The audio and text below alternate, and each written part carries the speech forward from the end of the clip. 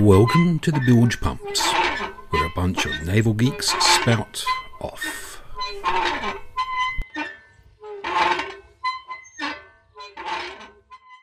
Hello, everybody, and welcome to Bilgepumps episode 91. Yes, we're now nonogenarians and feeling every last podcast of it.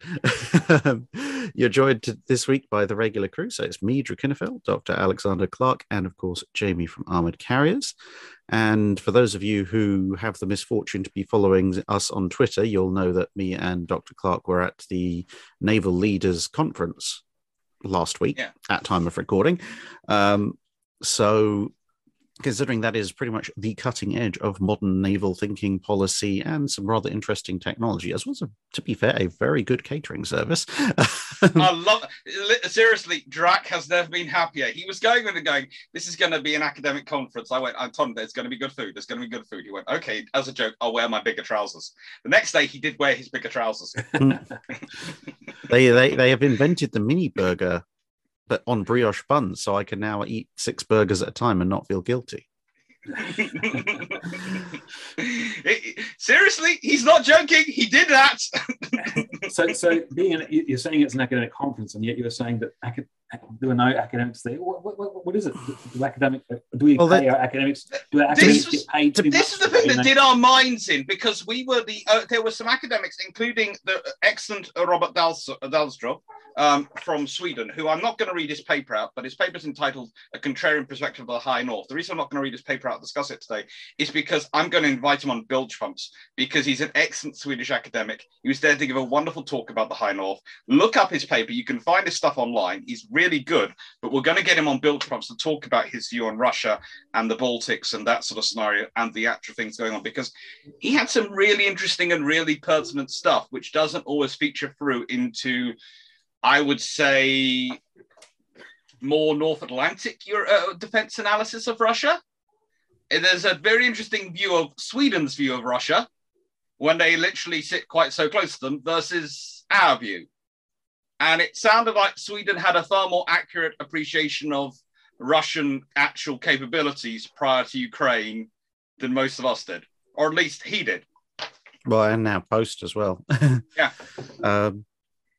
Yeah. So obviously mostly manufacturers obviously looking to sell stuff to the navies looking for stuff they might want to buy from manufacturers, and lots of different naval staff looking to talk to each other. So, I don't think I've seen quite as much gold braid in one room before. Actually, to quote Drac, he met more admirals in one day than he's met in his rest of his life. Yes. And that was on the first day, and that was the admirals really turned up on the second day. When he was sort of going... Do we have that many admirals? Well, let's put it this way. We sat down and were chatting away and then realised that we were talking to the head of the Swedish Navy. Okay. We didn't realise we were talking to the head of the Swedish Navy. We also racked up the head of the Finnish Navy. Did he realise he was talking to Bilgepumps? That's the important. He did, actually. He knew who Bilgepumps were.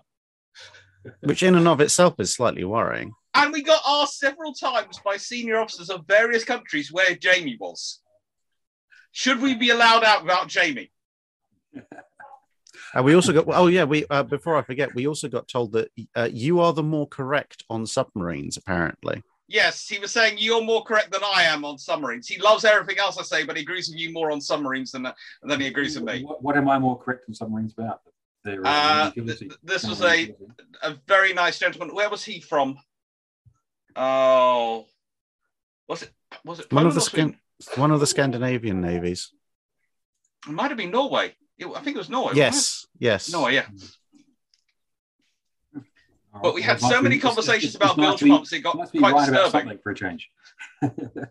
And yeah, before we get into the whole stuff, there was also the thing that really shocked me was the lack of academics there, considering academic tickets were free.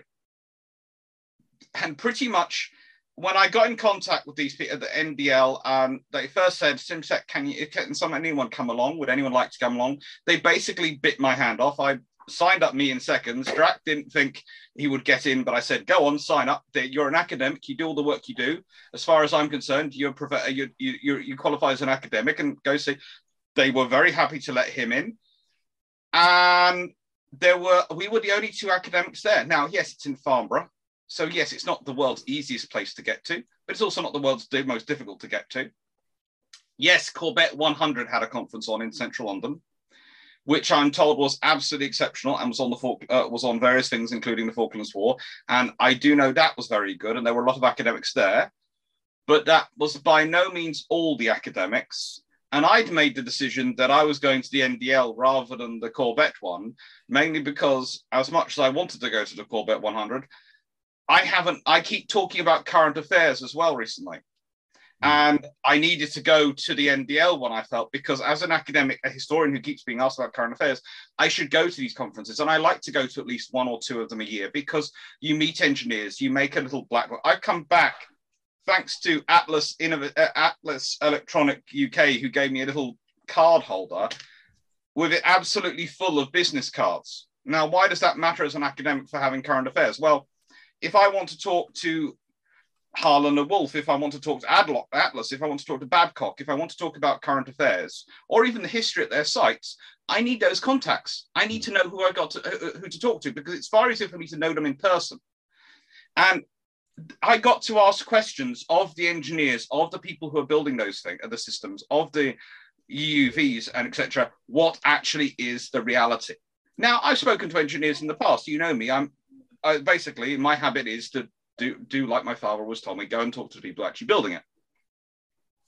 And that was the good thing about this conference, because it was the actual people who are building it. And I had the great advantage of having Drac with me, was that there was another engineer, there was an actual proper engineer, not just a history of engineering who's grown up with engineers and knows engineers quite well, sitting next to me going, yeah, this is the real deal engineer. And actually they're talking stuff which makes sense, which I thought they were. But it was good having that extra corroboration. So I was really surprised that there weren't other academics there. And I had sent the email around my colleagues and gone, yeah, do you want to come? And it's a case of, it's part of the disconnect I see. I have to admit that I like Bilgepumps sort of has been getting a bit of praise for dealing with, in that we do try to bring all the sides together. The academics, the industry, the professionals, and the people who are interested. And that was the thing. When I was talking with them, because I knew, Jamie, you said, well, I would never be allowed in. Well, I went and had a chat with them there, and I've had a chat with them since. And they basically said, oh, yeah, as long as he doesn't mind following Chatham House rules, which all the talks are under, we would have no qualms about coming in. And that was that we were talking to some of the companies, and they're going, yeah, well, sometimes we don't want to deal with cold calling reporters because they don't understand enough and they just twist our words, and we spend our time trying to educate them. So you sort of think, well, hang on, if an actual reporter, they were so happy to have actual academics turning up to talk to. I'm fairly sure if me and Drac ring them up at all to go, we would like to talk about this, from now on, they will not only pick up, they will be very helpful because they know we're interested enough because we came and talked to them there and we've already met them. Yeah, I think it's the same with journalists. Is vital. Oh, yeah, absolutely. I mean, I try to attend, defence science technology conferences here in Australia, and I do the same thing to the Space Industry Association. Not so much just to get a story from those things, but to meet the people, so that when a story comes along, they know me, I know them, and they know you. They know that you're not going to, do a hatchet job or an ill-informed job or be completely unable to comprehend what they're talking about. So, there's a lot to be said about the ancient art of meet and greet, and that's over and above free food for starving academics. Although, seriously, if my PhD colleagues had realised these conferences were that good for free food, there would have been every single PhD student there within 100 miles. I mean, seriously. I did. I told them. Well, they didn't turn up. I sent them. I actually sent some of the photo of Drac's 6-tier burger he built himself. I think the other thing, though, that also helped is that with us being sort of the academic historian engineering side, but not affiliated directly with any one particular company or navy, it means you can have a little bit more of a wider free-ranging conversation without them having to worry about giving away some kind of company secret or information to another navy that might want to take advantage of it. I mean, theoretically, everybody's friends there, but let's face it, everyone wants to get the jump on everyone else when it comes to technology, or at least what not to do. So I guess we were about the closest thing to a neutral party as it was possible to get, since we had no major financial or nationalistic interest involved. Which caused actually quite a lot of fun, because it meant that people were coming to you, were using us sometimes to arrange discussions. I think we ended up facilitating, we were linking up some, we would get some of the navies would come up to us and go, sort of just happen to quietly mention, go, yeah, there's this, we're looking for this, but we're not sure who to really go to. Who's, anyone sticking out good for you? And we go, yeah, I'll go to them. And so we get thanked later, go, oh, you were right. And a few of the companies come to us and we're having trouble making contact with, do you know anything about? And we'd send them in the right direction, because we were chatting with everyone. And we ended up sort of becoming this almost informal dating service for navies and companies. And we're going, we should start charging for our matchmaking skills in a second. Down in the bilges. But no, and lots of people were signing up to listen to us and going to come along. And so which brings me to my next question. How many retractions does Bilgepumps now need to make after our years of speculation and flights of fancy? Oh, surprisingly few. Joke. Oh, good Lord. Seriously, our egos are now were massive after day one on the way back. I was driving back and Drac was drumming next to me, because so many of the stuff was people going, we're working on that, we're looking at that. Oh, that's a good idea, actually. We've been sort of considering that. Or I couldn't possibly comment on whether or not we're thinking about that, or in one particular memorable case, having talked about something, I won't say exactly what, but something we discussed in the last 3 or 4 episodes, let's say. I said, yeah, well, you manufacture this system. This would be very important in this idea that we came up with. And you could kind of see the color draining from their faces, like, how do they know? He got a real thrill out of torturing me. But actually, once we started to turn around and explain, we're historians, and we're just looking using history, the amount of them who became quite interested in sort of talking with us about where we think things are going. And they were really quite happy to see people more than just engineering academics, because there weren't any engineering academics actually going around either, that there were some historians going around. We did meet some bioscience people who were, they were giving a talk as well, weren't they? They were really nice. They were from University of Southampton, and they're doing some really, really interesting work. And if people listen to me on my own recent video about survey ships, they will probably get an idea of what those people in Southampton are doing, because they are really of us. One of the things I have to say, I was annoyed. Every time we went around the stands, there was one thing I was looking for, and I wanted to meet the Sea Guardian people of, the people who are working on General Atomics MQ-9B, their new drone.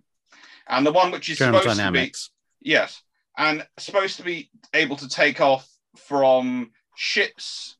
It could take off from the Queen Elizabeth class aircraft carriers. It's STOL capable, apparently. And I was really wanting to talk to them. We went by their stand how many times? Because I dragged probably you there. About a dozen every each day.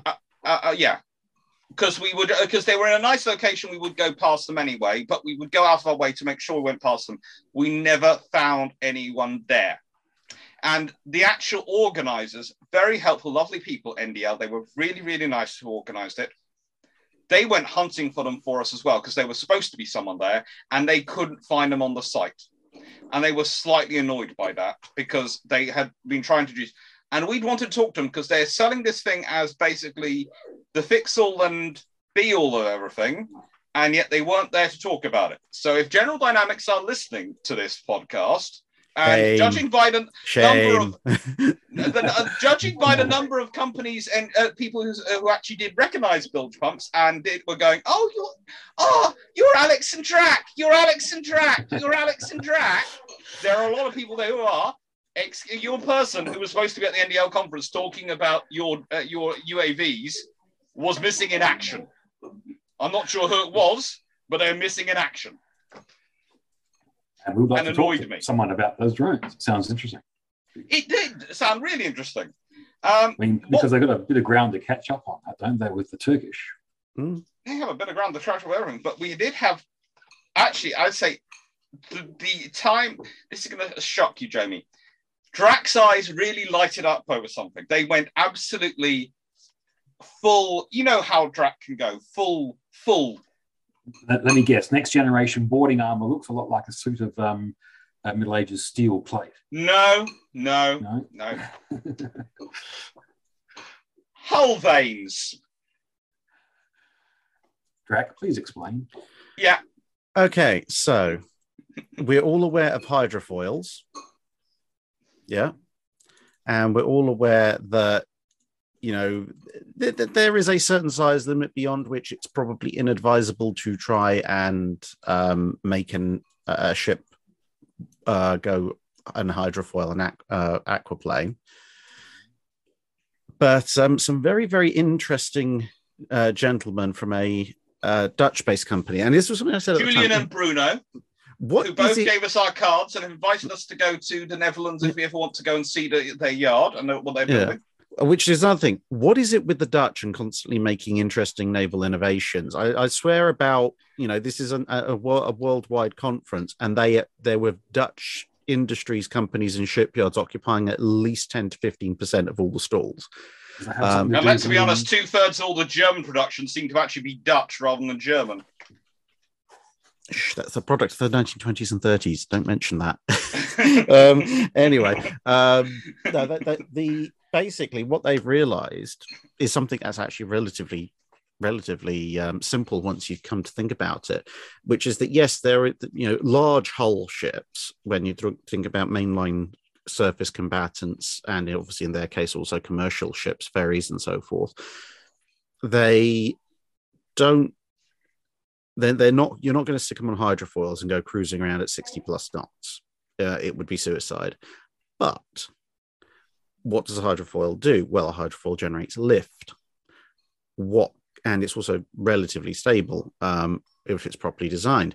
So what they've come up with as a design is basically an underwater hydrofoil section to be mounted in the aft part of the ship, whether directly on the stern or slightly further along, depending on the size. And what it does is that once you get above about 18 knots, it starts to generate enough lift that it does actually lift the stern of the ship upwards and therefore partially out of the water, which reduces the ship's wake, makes it quieter, and because it's obviously having much less resistance while it's because less of the hull is in the water, also improves fuel efficiency.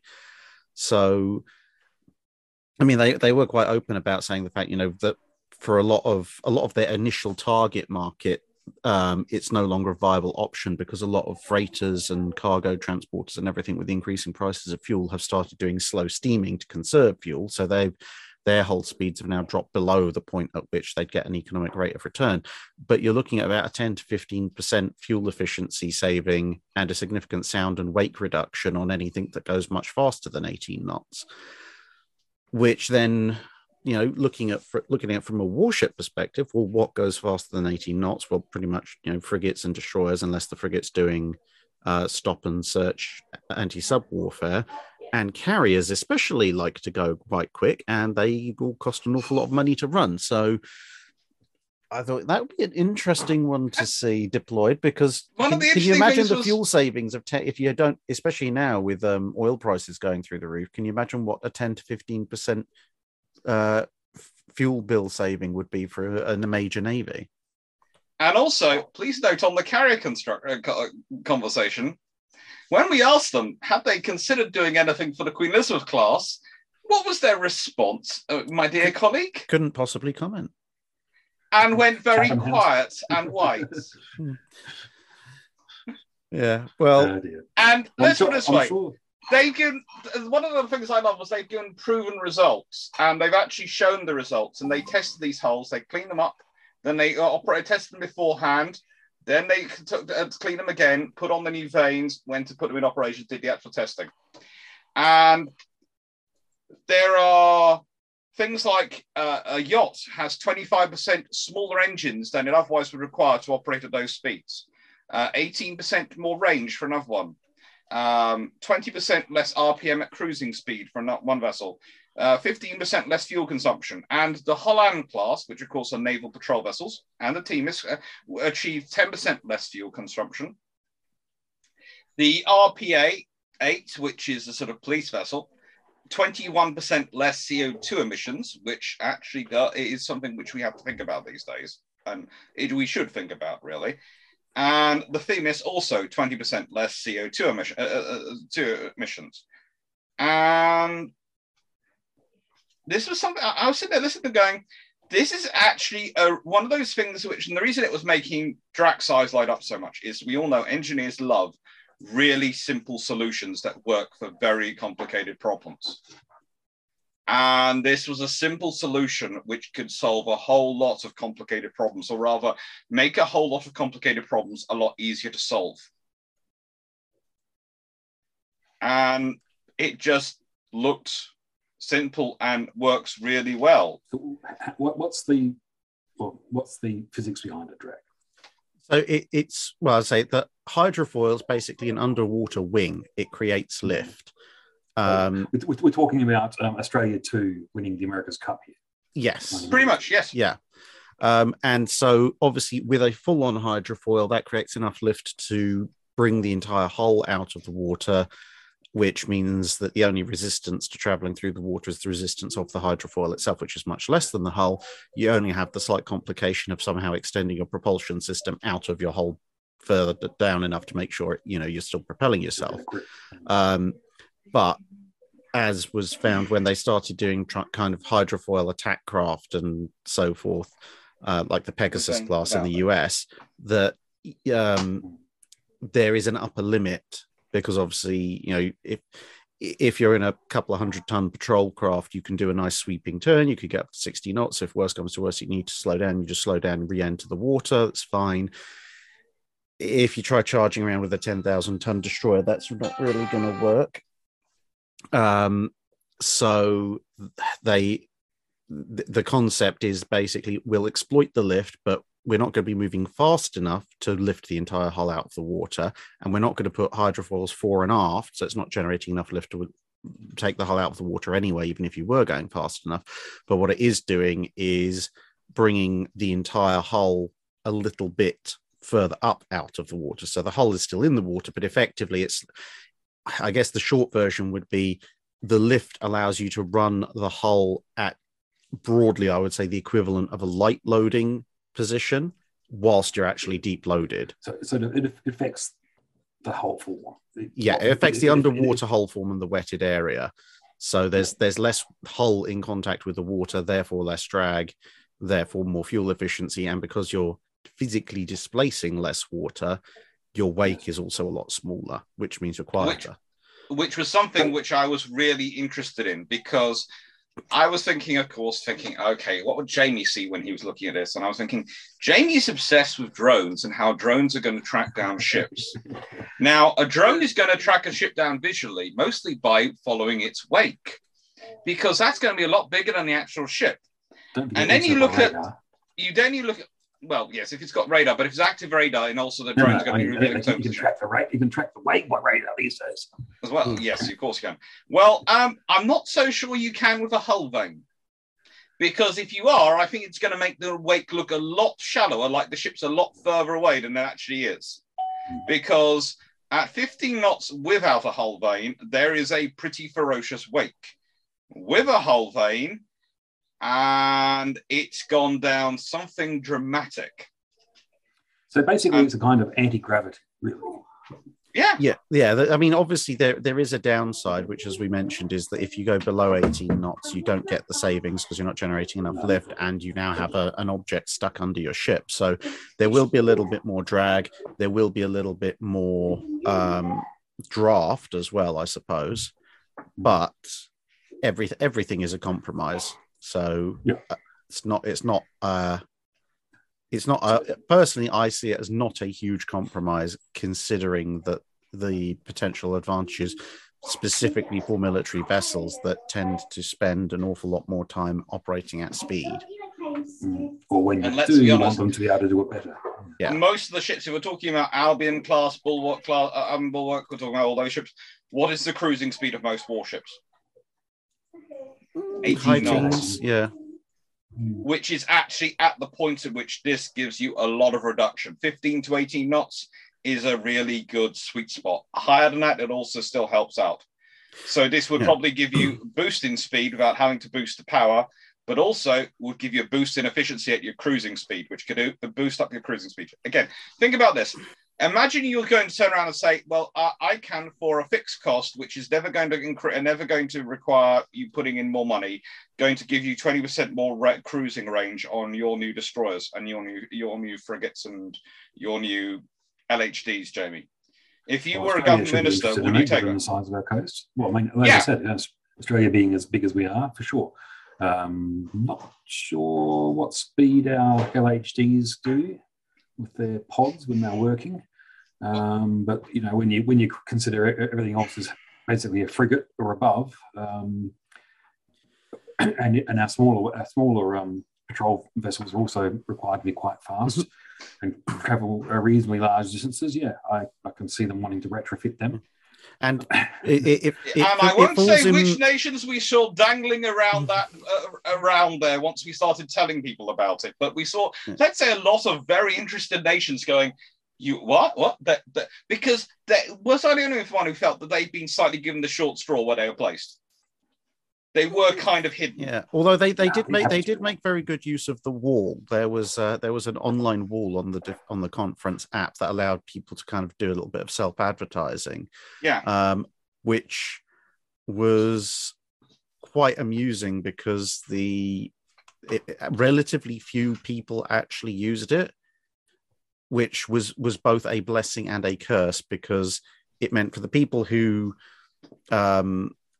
weren't using it, obviously their stuff could get a little bit neglected. But because so few people were using it, if you check the wall, you'd saw like half a dozen entries. Like, oh, I'll actually go and have a look at them. So for the few people who did use it, it actually had a fairly good return. I mean, the reason we went to have a look at it was because I saw they had put a little post up on the app's wall that said, if you want your ship to be faster, more fuel efficient and quieter, then come and see us. I was like, this sounds like an interesting idea. I will go and have a look. And I did. I mean, the other thing you've got to bear in mind with this kind of innovation is that it could potentially have an effect that I would say it falls under one of my personal analogies, the DRAC PC building analogy, which is quite fun. Unfortunately, these days it doesn't quite hold true because graphics cards have gone massively up in price thanks to Bitcoin miners and so forth. But for the past that's making it very difficult for me to actually rebuild my PC. But for the past 20 or so years, I've actually had a little sideline amongst friends and family building PCs for people, because I've always been able to point to things and say to people, if you're going to buy X PC at Y store pre-built, I look at it and go, well, okay, if that's the performance spec you want, I can give you that performance spec, but for 10, 15% less by home building it out of components. Or if that's your budget, I can give you a much better performing PC for the same money. And I think with the hydrofoil, the hull vane, it potentially has the same thing of, you can either cruise at your existing cruising speed and save a bunch of money on fuel costs, or you can increase your cruising speed and still run at the same cost that you're running at the moment. Now, obviously, the first option is more attractive for people who just want to save money in peacetime, but it actually still has an important function in wartime, because whilst you might not initially think, well, 10-15% off my fuel bill is that important in wartime when people are throwing money at you, the point is that's 10 to 15% off your fuel consumption. So if you suddenly find yourself, say, stuck on the wrong side of the planet and you need to get a force over into the Western Pacific or the Black Sea or the Baltic or whatever really, really quickly, your ship has a fixed amount of fuel, unless you're a nuclear carrier, a fixed amount of fuel with a fixed range. And so you have this kind of dichotomy of, well, I can either run full pelt across the ocean to get there as quickly as possible, in which case I'll have less fuel when I get there, which means either I'll have less time on station or we're going to have to send a vulnerable tanker out to refuel me, or I can get there slower, which will then extend my time on station, more time before I have to refuel, but I'm not going to get there for another week on top of what I might have otherwise had to do. Whereas with this kind of thing, it'd be like, actually, no, pedal to the metal, off we go, and we'll still have a decent amount of fuel for when we get there, which, it's the small logistical elements that could make a huge amount of difference, especially if it's a big face-off. Because can you imagine if it's a big standoff when there's very, very itchy trigger fingers, but no one wants to blink first? If you're sitting there quite happily motoring around at 18 to 20 knots with hull vanes attached to your ships, well, week 3 of the standoff and the enemy fleet has had to give up and go home because they've run out of fuel. And you haven't. It's a good way of force maximization. And honestly, I was sitting there listening to it going, this should not be this easy. What's the catch? And also, I started looking up and I did some studies and reading into it. And I thought, well, hang on, the catch must be, it must make it super noisy for anti-submarine warfare operations. No, the Holland class is not super noisy. They're not used as an ASW ship primarily, but they're not super noisy. And in fact, when they have been doing operations with towed array sonar, the reduction in wake has meant that they've actually made it more efficient for the towed array. In fact, the towed array starts to work better when it's still closer to the ship. Normally, if you know with towed array sonar, one reason it's so long is you have to get it beyond the wake noise, as well as this reduces the wake noise by a considerable amount, which means the towed array sonar starts to work probably when it's actually still closer to the ship, which is useful. And also not as much time. Yeah. So, in many ways, this is reminding me of truck aerofoils. They're ubiquitous these days, those sort of fins you see stuck on the hood, breaking the wing before they hit the square block behind them. They only appeared in the 90s. But I think that was a 10 to 15% reduction in, fuel usage because of the way they smooth the airflow. Now it's so commonplace it's a no-brainer. I guess it's one of those things that everyone will be slapping their foreheads and saying, why the hell didn't we think of this 3 decades ago? Well, the Holland class are not exactly new. This is what I found interesting. They've been in service for a while, and they've had them for a while. So it's a case of the Dutch have been quietly doing this for a while, and the rest of us are sitting there going, why haven't we? Yeah, I guess it's too practical. It's the 1920s and 30s all over again. No one's taking any notice of the small nations. The Italians and the Dutch were actually really quite cool. We spent a lot of time wandering around them. We had a lot of fun with the Swedish companies. There was a UK company which really did attract our attention, and that was Full Secure. And Drac, do you want to reveal why they attracted your attention? Which one was this? The one which had the very interesting wall art. Oh, yes. Yeah, they attracted our attention because they had a nice big profile picture of HMS Vanguard and then a Type 45 to illustrate the advances in communications technology. And the fact that they had the HMS Vanguard upgraded with their technology. Mm. Yeah, that was an interesting one because they do secure communications technology, which is, of course, very important generally, getting communications to and from various platforms and integrating it with the larger combat net, but also even more importantly, because a lot of, obviously without breaking Chatham House rules, but an awful lot of the stuff that we heard was concerning the future of unmanned vehicles or uncrewed vehicles, I suppose we're supposed to say now. Yeah. Mm-hmm. And of course, if you've got a ship, then your your only real worry with communications is your off-board communications, because everything internally can be done by physical lines if you need it to be. But if you are now using large numbers of uncrewed vehicles, whether that be undersurface, on the surface, or in the air, and each individual vessel is perhaps acting as a mothership or a coordination center for multiple smaller drone vessels, every single one of those vessels is going to be transmitting data. All of that data needs to be secure, and it all needs to be properly managed, because the one thing you don't want is a data overload where you might have the single most comprehensive picture of the battlefield out there, but no one can make sense of it without 14 eyes and 6 brains. Yeah, well, does this also mean that the upgraded Vanguard is going to be on new Type 83? Oh, that's close. I mean, we are going to now revise the design of the Type 83. So one of the things that this whole conference made me realize was that, to be perfectly honest, I guess this is a little bit of a walk back, or maybe a realization, is that we've talked a lot about drones, but up until last week, I was always under the impression that, yes, there is certain drone technology that is working, mostly in the aerial field. And of course, we've heard about things like wave gliders and so forth. But the impression generally was that the underwater and surface drone fields were probably more in the first generation experimental phase. So kind of like it's the 1850s, if you think about ironclads, that kind of phase. It's about to mature, but it's not quite there yet. Then we both heard and saw everything was at this conference, and I'm sitting at it there going, yeah, actually, this is more like 1863, 1864.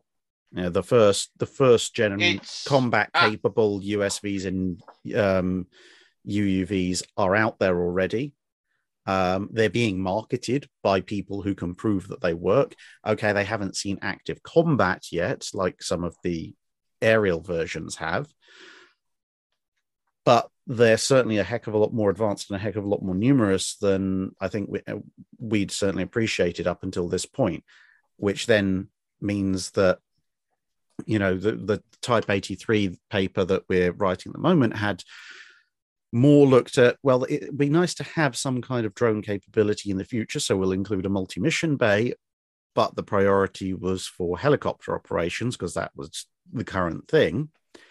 Whereas although helicopter operations and obviously future UAV operations are still going to be important, with the fact that UAVs are generally more compact and the fact that USVs and UUVs are considerably more advanced, we're going to be reconfiguring the aft end of the design so that instead of having significant flight facilities almost to the level of a small carrier's worth of helicopter flight facilities, we're going to downgrade that to a mere 2 or 3 destroyers worth of flight capabilities in exchange for a much, much larger drone bay, especially with I think it was Atlas Electronic. Yeah, it was Atlas Electronic. The people, I've got all that stuff. Yeah, they had a very impressive. Basically, it's a kind of a motorized, automated rib, or slightly larger, but that kind of layout of vessel.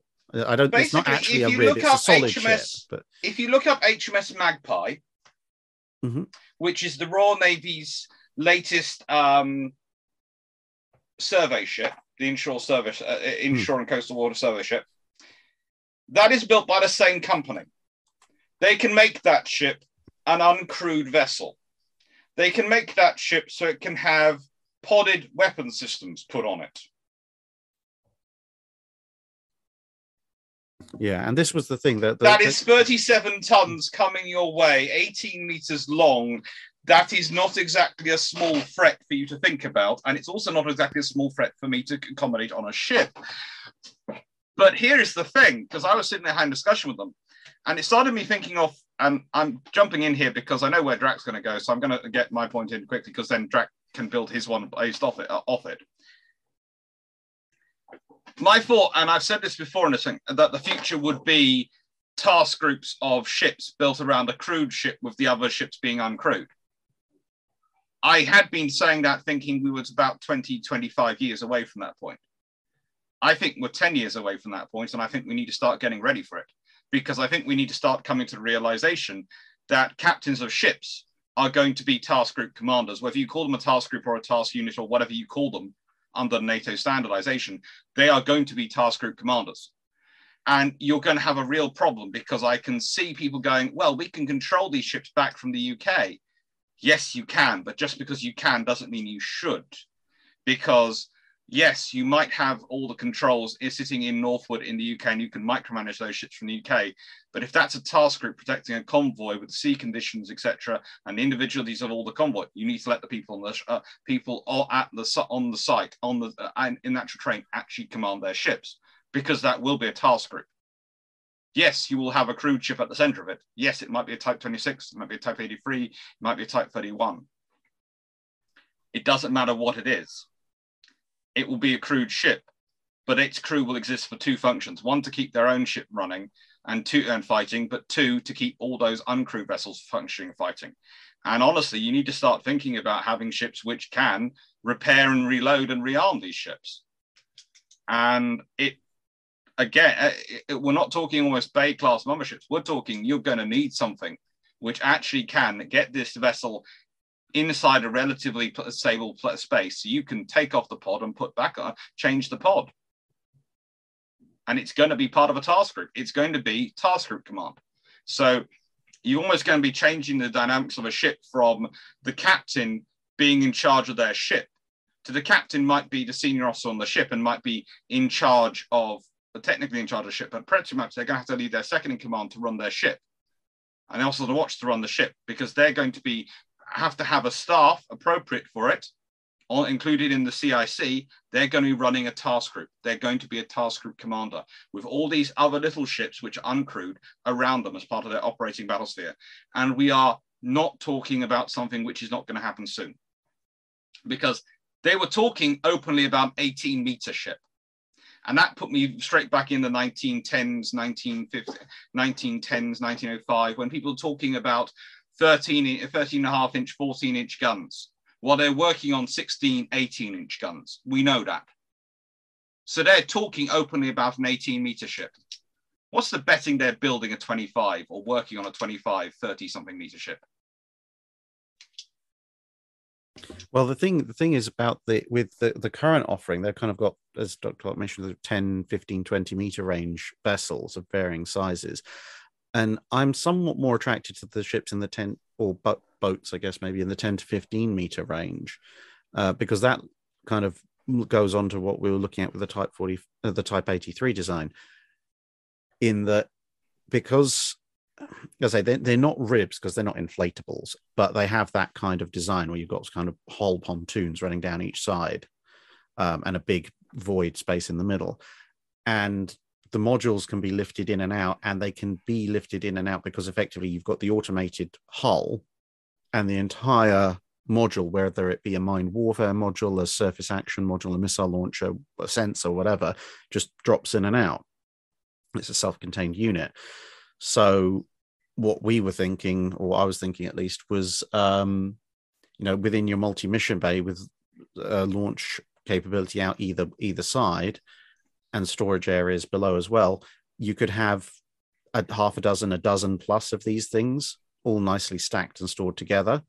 And then maybe up in the ceilings, taking a riff off of World War II US carriers storing spare aircraft up there, you could store multiple of your different modules.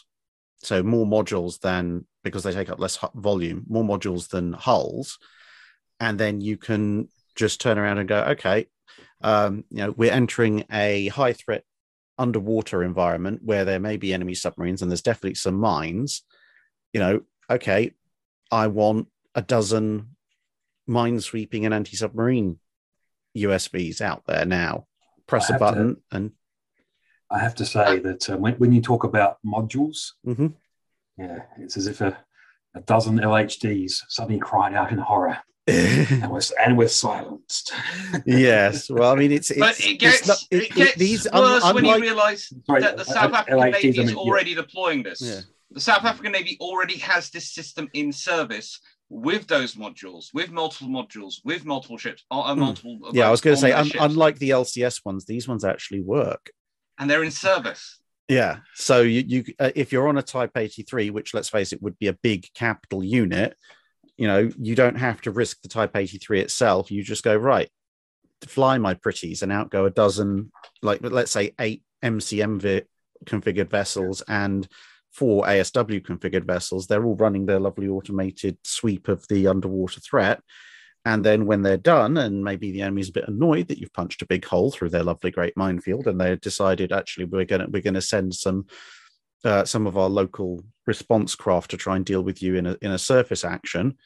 By that point, your USVs are back aboard, and you're just okay. You want to play that game? Okay, let's put some surface cannon, some 30mm units or something like that, or short range missiles, etc. With a radar or two, send them out again, and off they go. They form a little picket screen, and now once again, your big shiny capital ship is not at risk because the enemy has to cross the picket line first. Sure, they're somewhat easy targets, but even if some of them do get taken out, they'll probably take out a bunch of the enemy with them, and it forces engagement to occur to start at a longer distance, which suits your single vessel much better because then you can just salvo off your own missiles beyond probably their effective range of strike back, and then you're golden. And then worst comes to worst, if the enemy decides actually, right, this is getting really annoying, we're going to send in a big airstrike full of bombers armed with heavy missiles and so forth. Well, if you're in a Type 83, you've already got more than enough missiles to defend yourself. But why waste ammunition when you can recover your surviving USVs, bring out a few more holes from within your storage, and now you can stick a bunch of jammers and decoys or CRWS short range self-defense missiles and re-establish your picket line again, now as a basically a giant decoy dash short range defense line, which will massively decrease the number of incoming that you have to deal with. And this is the point I was getting with the larger ones. Is I see it if I was looking at a Type 83 design. This is the discussion me and Drac are currently having at the moment. Is I think you would be carrying, especially if we go with a trimaran design, which we are considering, I think you would be carrying 2 of the larger vessels in the 25-meter to 30-meter range under each wing of the trimaran, and you'd have those drop because they're what you sort of need for central ocean operations, especially in the South Atlantic. They're big enough that they can do that, but you'd be carrying absolutely dozens of the smaller ones inside the hull, and you could deploy and mix up the groups as you needed, and you could fit them out as you needed. And this is the thing, we've been talking again about the issue of resupply at sea, right, of razzing missiles.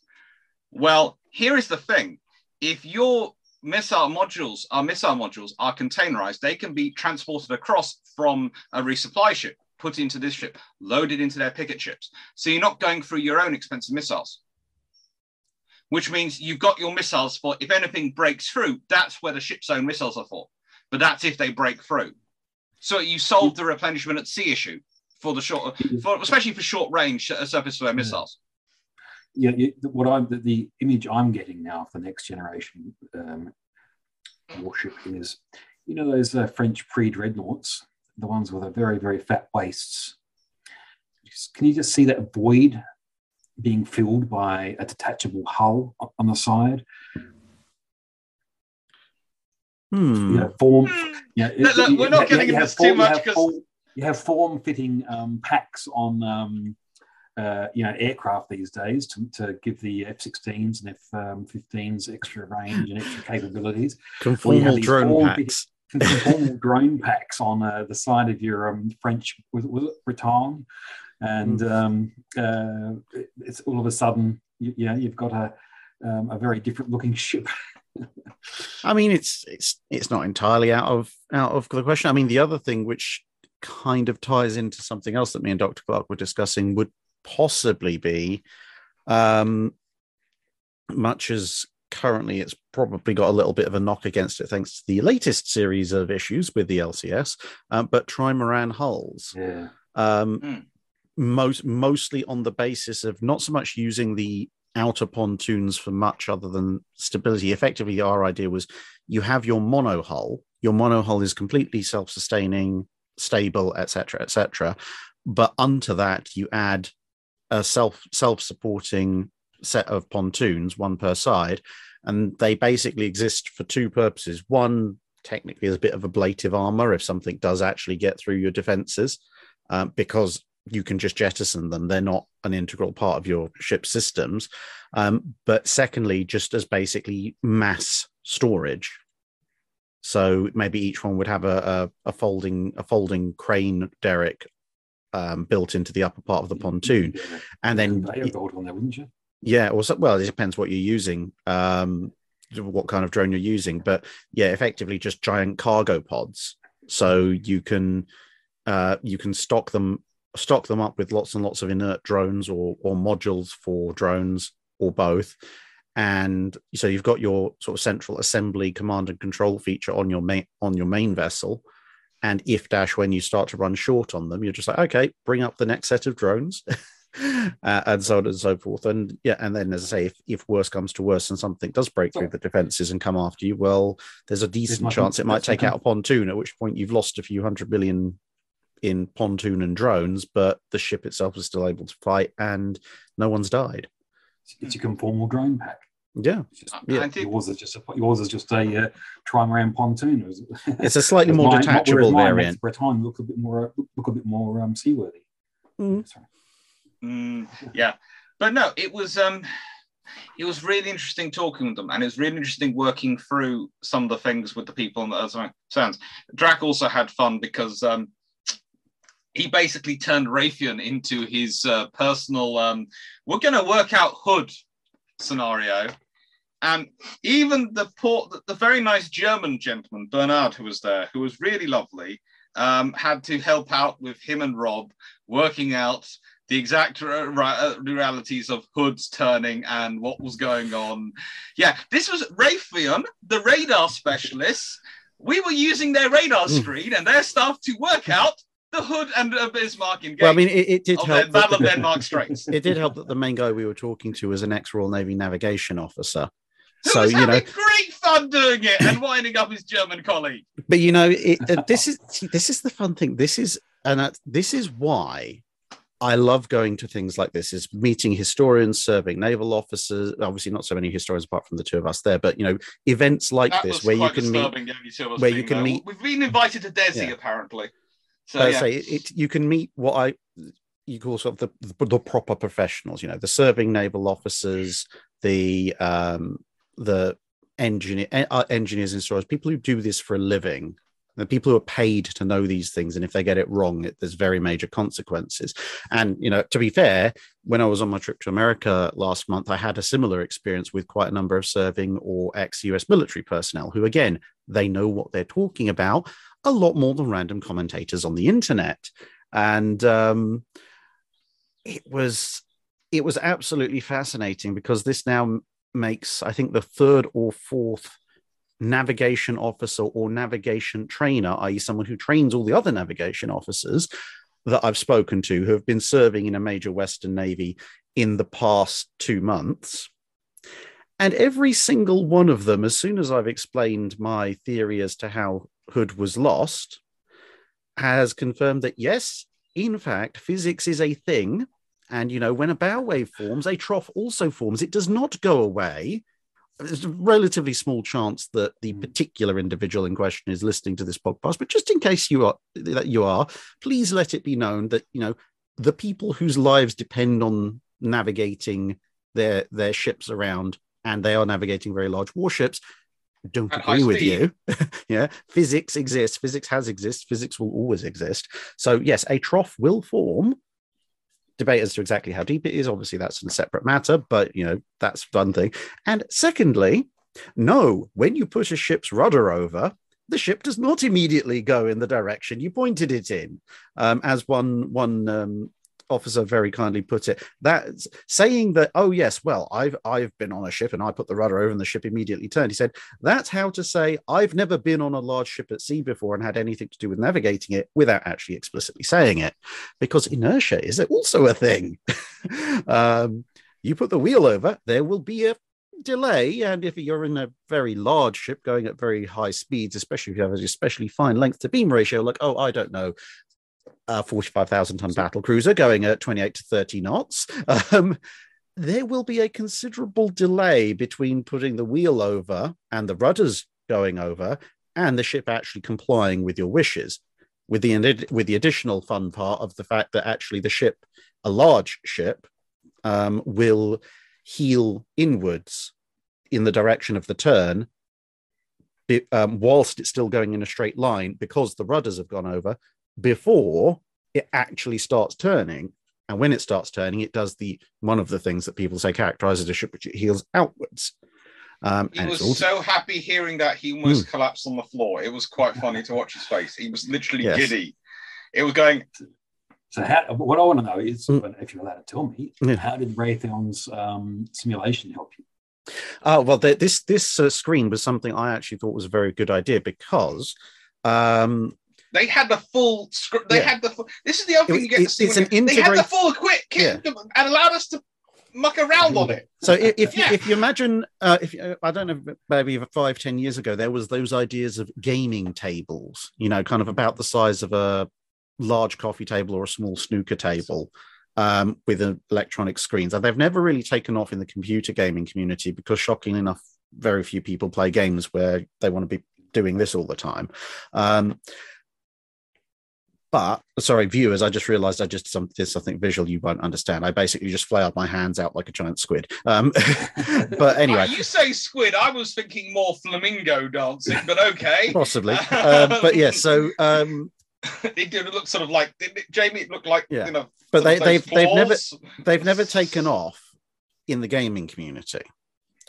But if you, but this is what the thing is, basically a big electronic screen, touch sensitive, big table made into a table. Now you might think, well, what's that got to do with the price of bread? Well, the thing is, the CIC-ops room whatever your Navy wants to call it, basically where all your sensor input is put together, is in the heart of the ship. Why is it in the heart of the ship? Mainly because in World War II, when they started building CICs into ships, they decided that they were going to put it deep in the ship because all the stuff was very delicate, very sensitive, and at that point, very heavy because it was all electromechanical and later valves. And so it had to be deep in the heart of the ship, partly to protect it from incoming damage and shockwaves, partly protect it from itself, and partly, just to keep it safe generally. So CIC moved down. That's not the ideal place for it. The first CICs or ops rooms or whatever you call them, for example, Admiral Lee, when he took command of USS Washington, and it had freshly installed radar, obviously the North Carolina class had not been designed with that, he actually gave up some of his Admiral staterooms immediately behind the bridge and had them converted into a proto-CIC. So all the radar screens, if you go to HMS Belfast, you also find an Admiral made that decision. So you find that's actually a far more useful way of doing things, because it means that if you want to know what all your sensors are telling you, you take 6 steps backwards, you can find out, and go back to the bridge and continue commanding. But with a CIC, 7 decks down under a set of armor, you can't do that. You have to be in one place or the other. And that's the conundrum that modern naval officers face. If you want to see the full sensor fusion that you've got going, you're down in the ops room or CIC, and thus you can't actually see anything about what's going on visually immediately around you. Or you're up on the bridge and having to rely on phone links and an incomplete picture of what's going on. So neither option is particularly great. What the offering that Raytheon had is effectively an integrated sensor board, where, you can still have your CIC or ops room deep in the ship for survivability or stability or whatever other reasons you want to give, but you can present the full picture of what that's offering, either as a combined picture or as of multiple tabs, on a thing that can then be fitted on the bridge. So the captain can now be up on the bridge. Basically an electronic chart table with extra features. So you can. If I was going to describe it, it's like have you ever played Supreme Commander? Those games. Yeah, it's like that. So if you have played that game, if you scrolled out, it's like that. You've got all the symbols on the map and you can all the device, and it's really, really good. Especially, I would say probably Supreme Commander 2, it's most like. But it was really, really quite useful. And again, this feeds into the thing about the UUVs, the USVs, the UAVs, task group command for captains. Especially if they're in confined waters, they're going to be once on the bridge so they can do visual inspection of things, if it's a close range, and try and check things themselves. Having that there, along with a load of feeds showing you what the various uncrewed assets are seeing on the back of the bridge would be absolutely freaking amazing. Although you might need to start calling that the ops wall and having the other CIC down, sort of having some name for it, because that'll be so useful that you'll have to drag captains away from it, because they'll be able to control everything, see everything from their bridge. And then the CIC becomes more of a place of data processing, having the team to store it, having the team to actually, prepare the stuff. The thing that I find most disturbing here is they had HMS Hood loaded into it. It's amazing what happens when you ask very nice people to do very nice things. But yeah, I mean, I think they were very, very nice people. I think it's a very good idea because it basically brings back the level of situational awareness that someone like Admiral Lee identified as being necessary, without having to build, an entire wing of an advanced electronics suite high up in your superstructure. And to be perfectly fair, you're probably actually more survivable as the captain these days on the bridge, because the whole point of putting, apart from the weight issues, the whole point of putting CIC deep below the armor deck on the old ships was to improve its survivability. But think about it. One, these days you don't have an armor deck. And two, as we've seen from recent events, well, actually, to be honest, events going back as far back as the Falklands, anti-shipping missiles of various flavors really like diving deep into the hull of ships, which is exactly where your CIC ops room is going to be, and you ain't stopping them. Whereas usually the superstructures, at least unless or until the ship catches fire, are still there. So actually, if you're the captain, being on the bridge is probably a very survivable option these days. So it's kind of, I personally think it's an absolutely fantastic idea. It should be rolled out fairly quickly if they want better situational awareness. Plus, you get a nice basically view. Installing a large TV on your wall. So honestly, it's not going to be that difficult, or on the floor or on a table. It's not that difficult. Can I get one on Amazon? Unfortunately, no. But maybe if you could talk very nicely to Raytheon, they will give you. I'd love to be able to play Civilization on. Yeah, I mean, to be honest, I'd just love to have a 65-inch giant touchscreen. I think that's the baby one. I think they had one up. They said they could do. They said it 120 inch. Yeah, it can be scaled, so it can be scaled to have multiple screens or more resolution, higher detail, or whatever. About the only thing I can think of is if it's going to be on the bridge and officers can be standing long watches, the final deployed iteration must have deployable cup holders on the side. Otherwise, you're going to end up with ring stains all over things. It's like, is this our radar shield, or was this Yeoman Bates's coffee? Fair enough. Yes. What else did you see there that you're allowed to talk about? Oh, I saw a dry suit I really want. He's probably going to get the dry suit. Because basically, we're doing this because this guy, Dracus, is very, very is quite sort of reserved coming forward. He doesn't sing his own praises. So I'd hear him talking to things and people were going, oh, YouTube, da, da, da, da. And I'd sort of go, yes, he's Drakenfeld. He has 350,000 subscribers on YouTube. And suddenly, they'd change. And Dry Suit Company were going, well, perhaps we can work something out for you, Mr. Drakenfeld. We do like you, Mr. Drakenfeld. And he found really nice suits. He also, speaking of underwater gear, found a diver module that would have allowed him to move through the water, which he'd really, really have liked. Really, really wanted. What? Please explain, Drac. Right, so let's think back. Which ones? Do you remember the James Bond film Moonraker? Yep. I think it was Moonraker. No, Moonraker's the one with the space shuttles. That's right, yeah. Thunderball, where the Vulcan is diverted and crashes into the ocean with a nuke on board. And there's a big underwater fight scene, slightly implausible underwater fight scene with lots of harpoons and knife fighting between US Navy SEAL teams 1 through 15 and Spectre. You know the one I'm talking about. I was going to say implausible. How can any Bond movie be accused of being implausible? True. I mean, I'm fairly impressed that the way they pulled off the filming of that particular scene. But anyway, you know the scene I'm talking about, and a bunch of them are riding in on basically the equivalent of underwater jet ski pods, so basic propeller and engine that everyone hangs on to, so they can run around underwater without. And you see them in modern diving as well. So this one was a more advanced version. So whilst a lot of the ones that are still around now, they have a sort of a regular propeller, maybe with a shroud around it to stop you being cut to pieces by your own propulsion pod. These ones were very sleek. Funny you mentioned conformal, because basically you have a conformal diver. It's shaped so the diver slots in, and they use pump jets rather than propellers.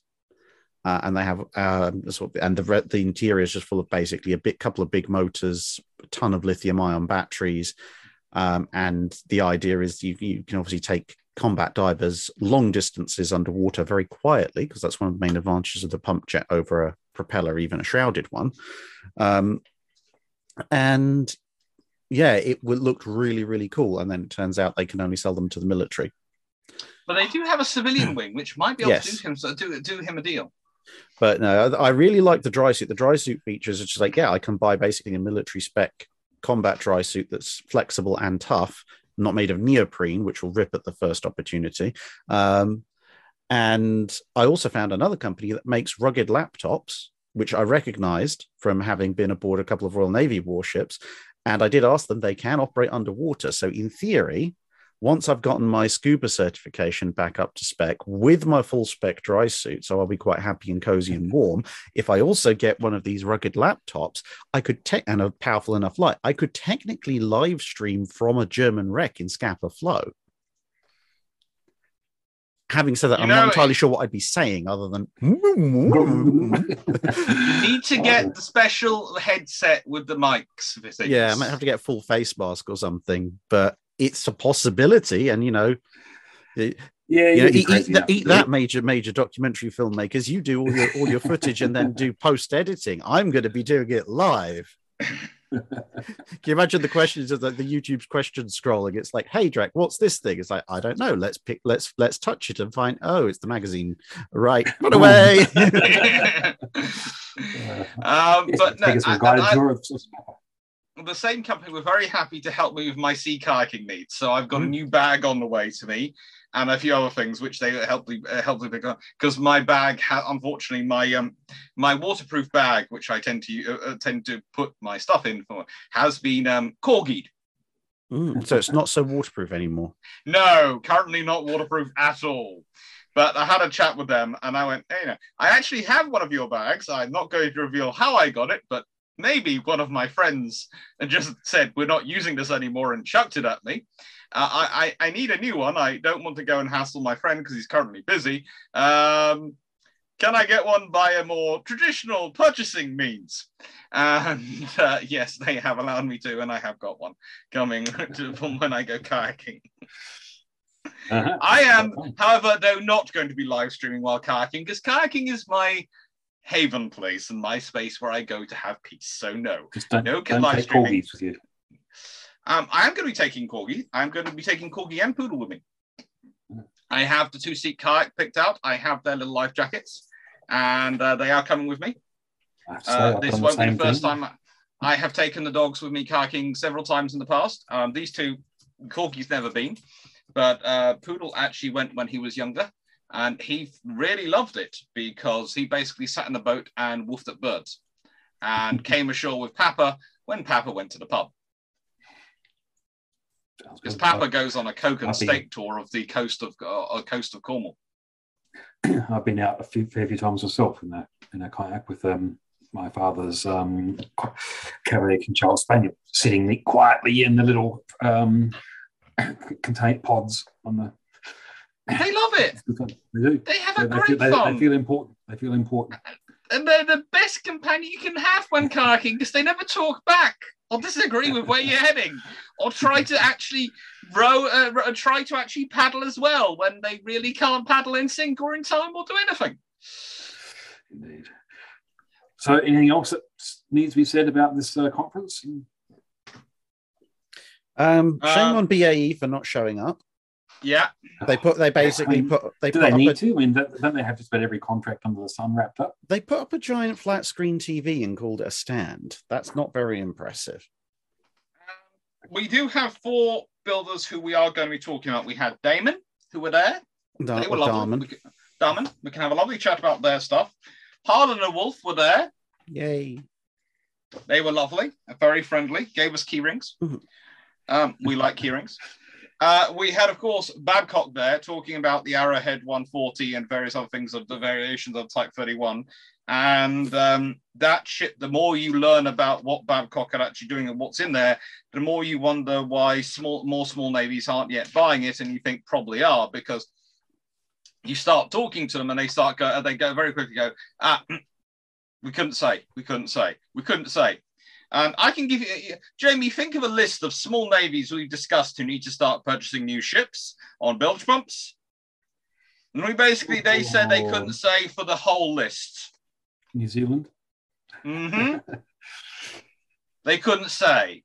Right. Well, of course not. I mean, commercial confidentiality during negotiations makes perfect sense, especially when it comes to spending other people's money.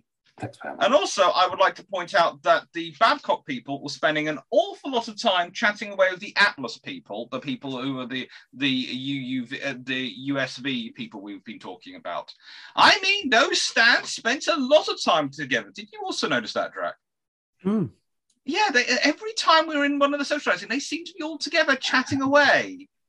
Can't think why. Which of those 3 ships caught your eye then, Drac? Oh, there's another one as well. NDL, who were lovely and supplied us with a gold ducky. Yeah, they're the Germans. You guys are so They gave us a gold rubber ducky. You guys we are now in there for all. Well, I mean, Harland and Wolf, their Belfast yards have a massive historical set of implications. There's so many ships were built there, but to be honest, also the Devonport yards as well. Harlan and Wolf, of course, now own Appledore. Appledore. So yeah, and they were talking about that, and we've got the good thing about we also discovered. Sorry, we've also discovered that some of them have archives of stuff that are just sitting there in and rooms. They've invited us to go and look at them. Free sorting. We provide free sorting. We get free access. Yeah, they've been very nice. Some have already emailed me to chat away and go, would you be able to come back and when we're here? And I can send you free redbacks and funnel webs if you like. To put the armored carriers higher up on your list when you go there. Actually, the thing that's interesting is who wasn't there. As I said, BAE wasn't there. And I know they think they have everything sewn up. But the thing was, ministers actually were there, and senior civil servants and senior naval officers were there. And not just senior civil servants and naval officers of the current, senior naval officers, etc., who will be going to be the senior naval officers for the next 20-odd years. There are a lot of captains and commanders walking around that rank. And they were making friends with the people there who were making friends with them. They were chatting with them. They were learning from this. And when you start to look at things like, if I was looking at NVL, for example, right, you don't really hear about them much. But actually, when it comes to building the ships for the German Navy, it's their yards which do a lot of the actual building. It's their yards which do the actual construction. There are lots of companies which will stand up and say, oh, this is a Daman ship or this ship or that ship. The yard which actually builds it is NVL. You need to have a relationship with them. And they were there going around, as I said, with their golden duckies, being incredibly friendly. Daman and me had an interesting conversation about the looks of their ship. They did try and defend their frigate. Drac they did say it was not the final. That the CGI was not the final version. Yes, they were very affirmative that the CGI was not the final. Basically, did you whip out your pencils? After we've been going on about it between us for about 10 minutes at them, they basically said, "It's not the final version. Stop crucifying us." You got to whip out your pencil, Drac, and give them a new look. No, I just said just suggest that maybe firing CRAM exhaust directly into your VLS systems probably wasn't the best of ideas. Which I think they appreciated. I got the sort of between the lines impression that a lot of the CGI was more a kind of the ship will have this, and this weapon systems, and they'd given it to someone who was perhaps better at CGI than weapon placement, architecture. Yeah. Fair enough. Yeah, but unfortunately, though, sometimes those ships get built. Yep. Don't they? But speaking of which, so who do we take the Type 26 replacement contract to? Must we give it the attack class submarine treatment? You've got no other options. This is the thing. If you want to get the Type 31 style frigate, you have got lots of options. But we were looking at it. Okay, you can go get Constellation class if you want, but you're going to have a fun time trying to crew them, which is honestly the vibe I got there. And it was kind of interesting because talking with, of course, it's under Chatham House rules, so we're not allowed to attribute this to anyone.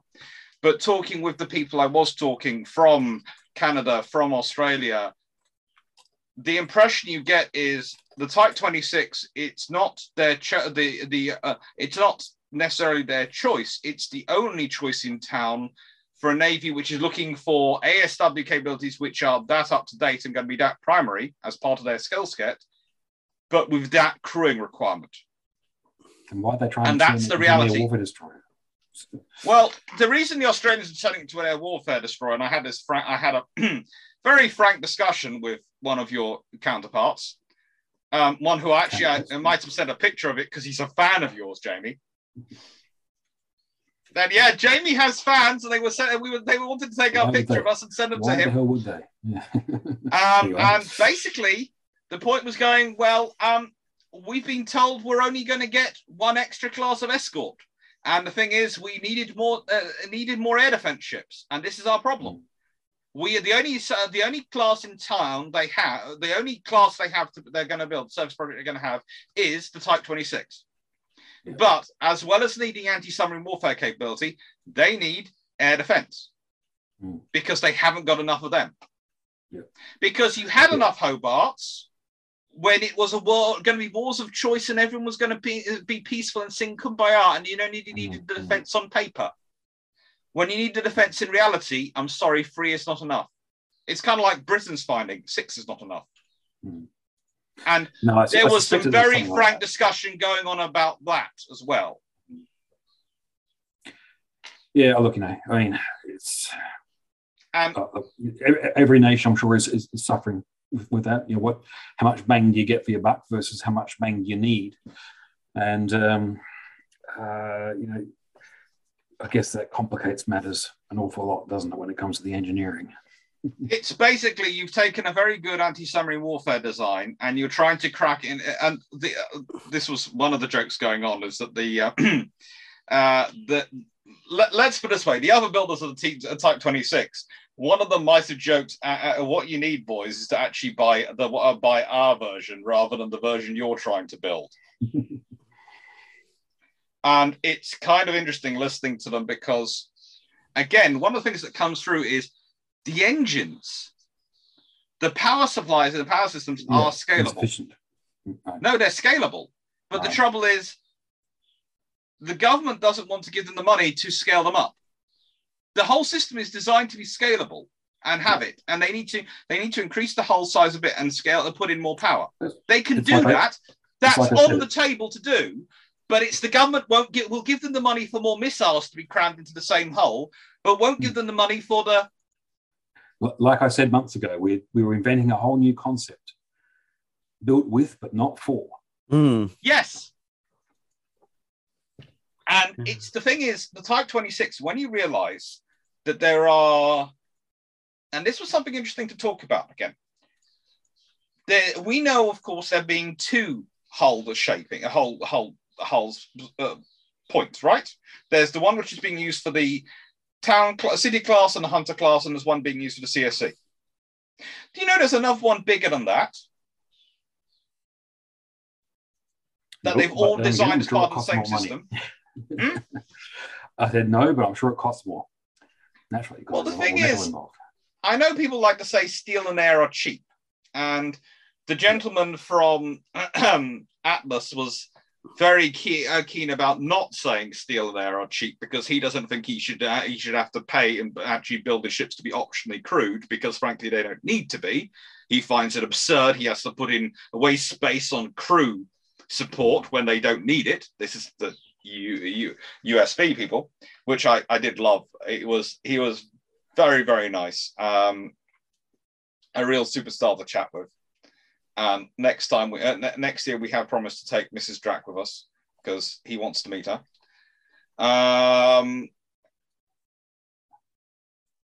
But for a crewed ship or optionally crewed ship, especially the crewed center ship, steel and air are cheap. And if you've got the steel, you've got the space, steel and air, you've got the space to displace the air and put other stuff in there. And what you need to put in there is power. And if you want to carry the weapons, this is the thing. If you want to do, if you think about the difference between the CSC and the City class and Hunter class, if you go that step up again from the CSC, you pretty much are talking a very heavy frigate. But it's a frigate which has got all its working out, so it sounds fine, everything for the hull. You've got the space, and it's interestingly enough, it's got enough electricity to run its radars and its anti-submarine equipment, and potentially in the future slapping on that laser-based air defense system. And here is the really interesting thing I want to give you, Jamie. Right? So I was sitting there going, where's this come from? So you've probably heard some rumors about BAE are going to expand their yard where they're building the Type 26. Yes, they're going to build a cover yard and build it. Yeah. I looked at that design and thought, that's quite long. It's not quite long enough for our Type 83 design, but it's quite long, that construction yard they're going to build. You know what it is long enough for? The extended Type 26. Mm-hmm. Yeah, the one which is bigger than even the CSC. Mm-hmm. Sounds like it's far too rational to make sense in a budget-driven democracy. Well, it's a very easy way of increasing the status of your navy without having to buy more ships or invest in more people, isn't it? Super frigates. Yeah. Well, I guess we can only wait and see. We'll see what the next batch are like. Yeah, well, I don't know. I mean, I'm not sure where we're at in terms of design finalizations and everything. I thought it was fairly well advanced. That was why the alarm bells were ringing, that you couldn't, if you turned on the power, you'd blow the fuses. So, well, again, it's the problem is their design is very advanced, and I agree, it is incredibly advanced, but the options are there and worked out to an advanced level because they paid for them to be worked out to an advanced level. And it is a case of, we have this design, we can plug it in, but you have to be prepared to pay for it. And the other thing I got through there was there are a lot of people searching to try and who still believe this idea you can get defense on a cheap, and you can. But the trouble is, what they're comparing in prices when you're buying the levels of what you're buying in World War II. Cost is brought down in quantity. If you're not building enough quantity, you are not going to get that cost down. You're building a quality build rather than a quantity build. And this is really the problem. Especially, I say this, if you look at one of the costs that came through, I was having this conversation with, actually I managed at one point, while Drac was sitting in one of the talks, which he was very dutiful and went to all of them and was listening to them.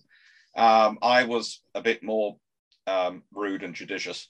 I actually at one point was sat down with 3 officers, one from each, and having the conversation. And the strong impression I got strong impression I got was that you still have the scenario going that whilst the navies and to an extent the language has changed to, we realize that these are not wars of choice anymore, that we are going to have to be prepared, that we are dealing with actors who may not have the same belief in the world system we do and may want to change it to conform to different views, which is not in our interests. The procurement and funding ideas haven't. But that still, Britain, thanks to its larger population and larger ongoing construction levels of ships, has a massive advantage over the other two in terms of costs. And when the costs compared to Britain, to the UK, it looks like Britain's getting a really good deal and you guys are getting stiffed. But the reason Canada and Australia look like that is because you're having to rebuild your industry pretty much from scratch. Mm-hmm. Because the Australians have allowed their industry to drop quite so much. Mm-hmm. You should almost have kept building Hobart class, built a fourth and a fifth slowly.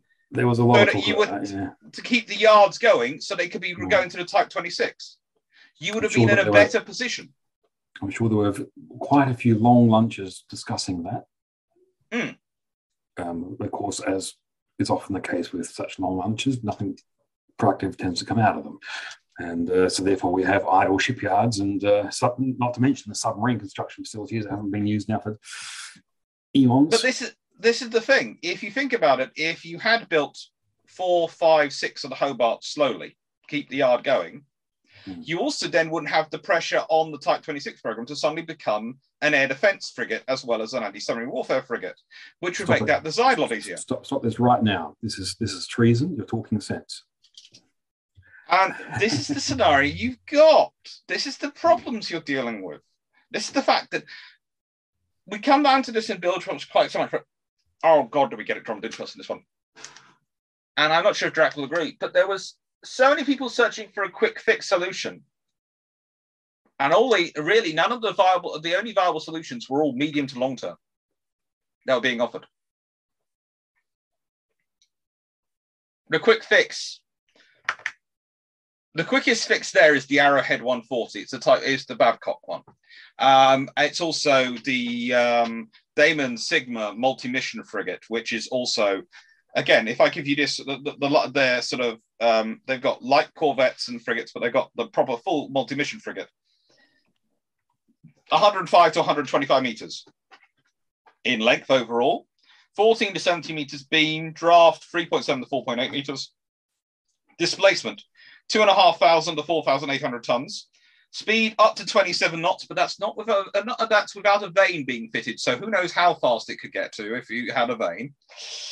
Accommodation 120 to 160 people.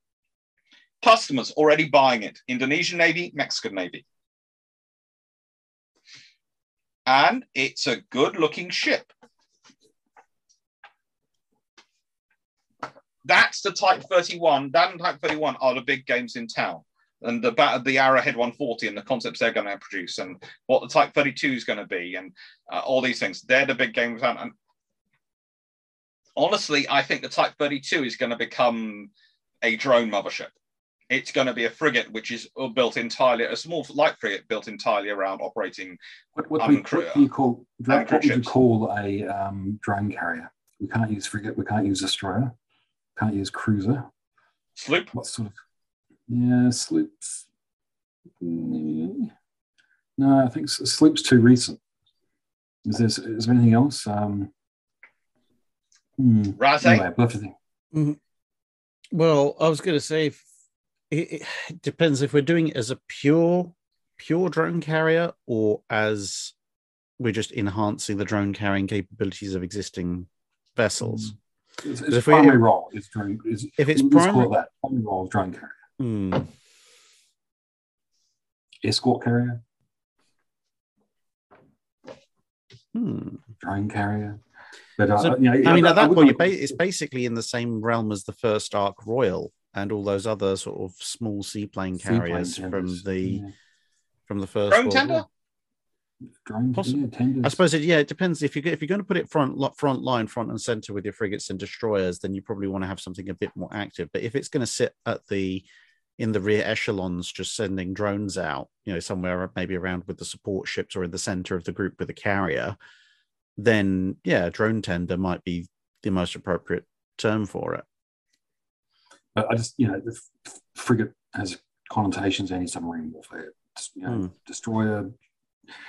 You can't just call it a drone destroyer or a drone frigate or the drone destroyer is going to be the ship which is designed to destroy the drones. Of course. Because you have to remember it's a torpedo boat destroyer which has become a destroyer. Yeah. So, it's going to go, or it could be drone boat, like torpedo boat. Drone boat. In the wonderful world of acronyms, you could call it a LOS, a light off-board support ship. I like that one. Oh well. All right. So, Jamie, how much are you wishing you were there?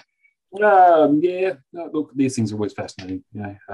Likewise, it would have been spending way too much time lurking around in the display areas and. Oh, you'd have been mobbed. Seriously. Oh. The Royal Australian Navy guys would have mobbed you. You'd have been dragged off to drinking with them. We'd have not seen you for 2 days. Well, I'm sure they can teach me plenty of things. It was really nice and it was really interesting, and we were very pleased to be there. Good. All right. So you mentioned that you might be off to another one. Yeah, we're hoping to get into next year, to go to next year's of this one, and we're also hoping to get into DESI, the Defence Equipment Services industry event up in London, when that comes around. And we're always happy to be invited and go to these things. Well, at least it helps. And we're going to be happy because at least it helps ground our discussions a bit closer to reality than just being a couple of guys on the internet. Well, the thing is, that's one of the interesting things. Pretty much every yard we've talked about today, every builder has invited us to go see their yards. I've chatted with the NVL guys. They've said they'd like us to go over to Germany and see their yards, etc. And I'm not. It's going to, of course, finances, etc. depending. Although if they offered to pay for the cost of the trip, me and Drac would never complain. We'll see what happens. In return for us sorting out their archive, because NVL went, oh yeah, we've got an archive as well, which is also terrible and needs to be sorted out. And we're sort of going, don't you guys have the yards which used to build the German battleships? Yes. At which point I was holding on to Drac to stop him running to the plane to get there. You can always auction your poodle. No. Ollie's too cute to let go. Fair enough. Yeah, he woke up hearing archives. That's the thing that will get me going. So I expect you're going to have to live stream a Bilgepumps from their archive, sure. Yes, for you. For me. And you can hold up the screen to see and I'll be hitting screen capture. Yeah. Drac is actually, now thinking this through, I think he's still back in the whole doing a live from underwater thing, or he's doing a live from those German archives, or he's booking his flights to Germany as we speak. One of the two, yes. It's I've got a lot of things on my plate, so it's rather interesting because I keep thinking I've got everything wonderfully sorted out time-wise and everything, and then like, oh, but now I have to go and do this, which means I'm going to be away from my PC for a week or two, which then means I have to start rushing everything else. So like today I'm having to do a pair of 5-minute guides because I need to do one for the end of this week and one for next week while we're being in Canada, and then I've got to do a dry dock for the week that we're in Canada. And I've got to do a Wednesday video for the week that I'm in Canada. And I don't have Friday because Friday is obviously the day that we're going to be, that I'm going to be flying out. I fly on Thursday. And on top of that, what else have we got to do? Fortunately, this week, the Wednesday video is a live stream. So fortunately, I don't have to worry about that. Best case scenario, since I'm coming back at stupid o'clock in the morning on week Monday, ideally, I want to get a second Wednesday video done for the week I'm back. Whether or not that happens, that's probably the lowest of the priority lists. But I also have the fun joy of trying to record a Patreon dry dock in 2.5 days, on top of everything else I just listed. Oh dear. I may be awake a little bit longer than normal. I've just got to record 4 more videos. I've got it down to 4 videos. I've got them written. I've just got to record them. Oh, if it was four regular videos, that would be fine. Mine are each roughly 75-minute long video. So yes, they're going to be okay. That will be fine for me.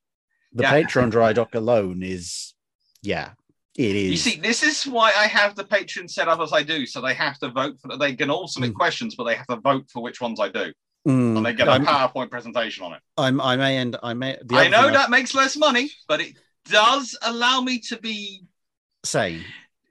Yes. Yeah. The other thing I've realized is, of course, we're going to be in Canada on our subscriber meal on Saturday the 4th, which is when I would normally do the live Patreon alternate history live stream that accompanies the Patreon dry dock. So I may either have to move that to Saturday the 11th and do it live from Canada if the internet's working, or I may have to do it mid-month. We'll just have to see.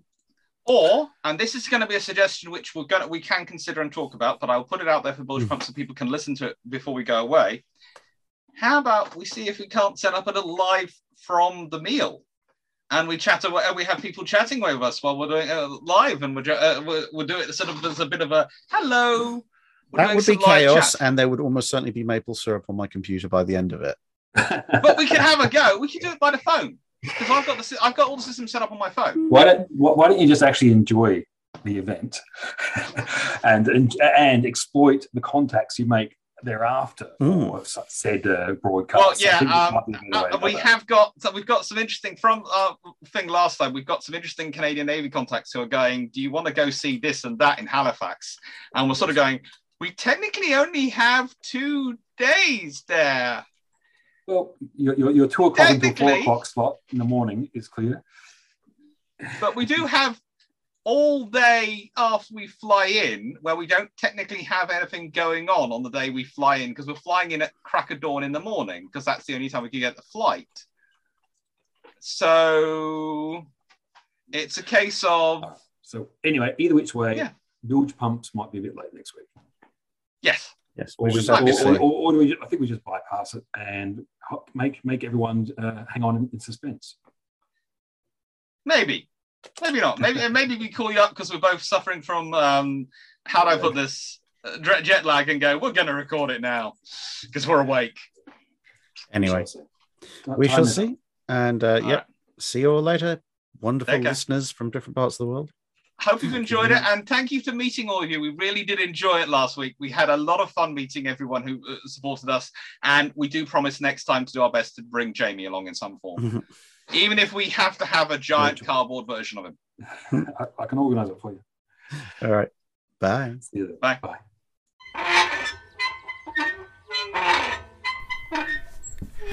Welcome to the Bilgepumps, where a bunch of naval geeks spout off.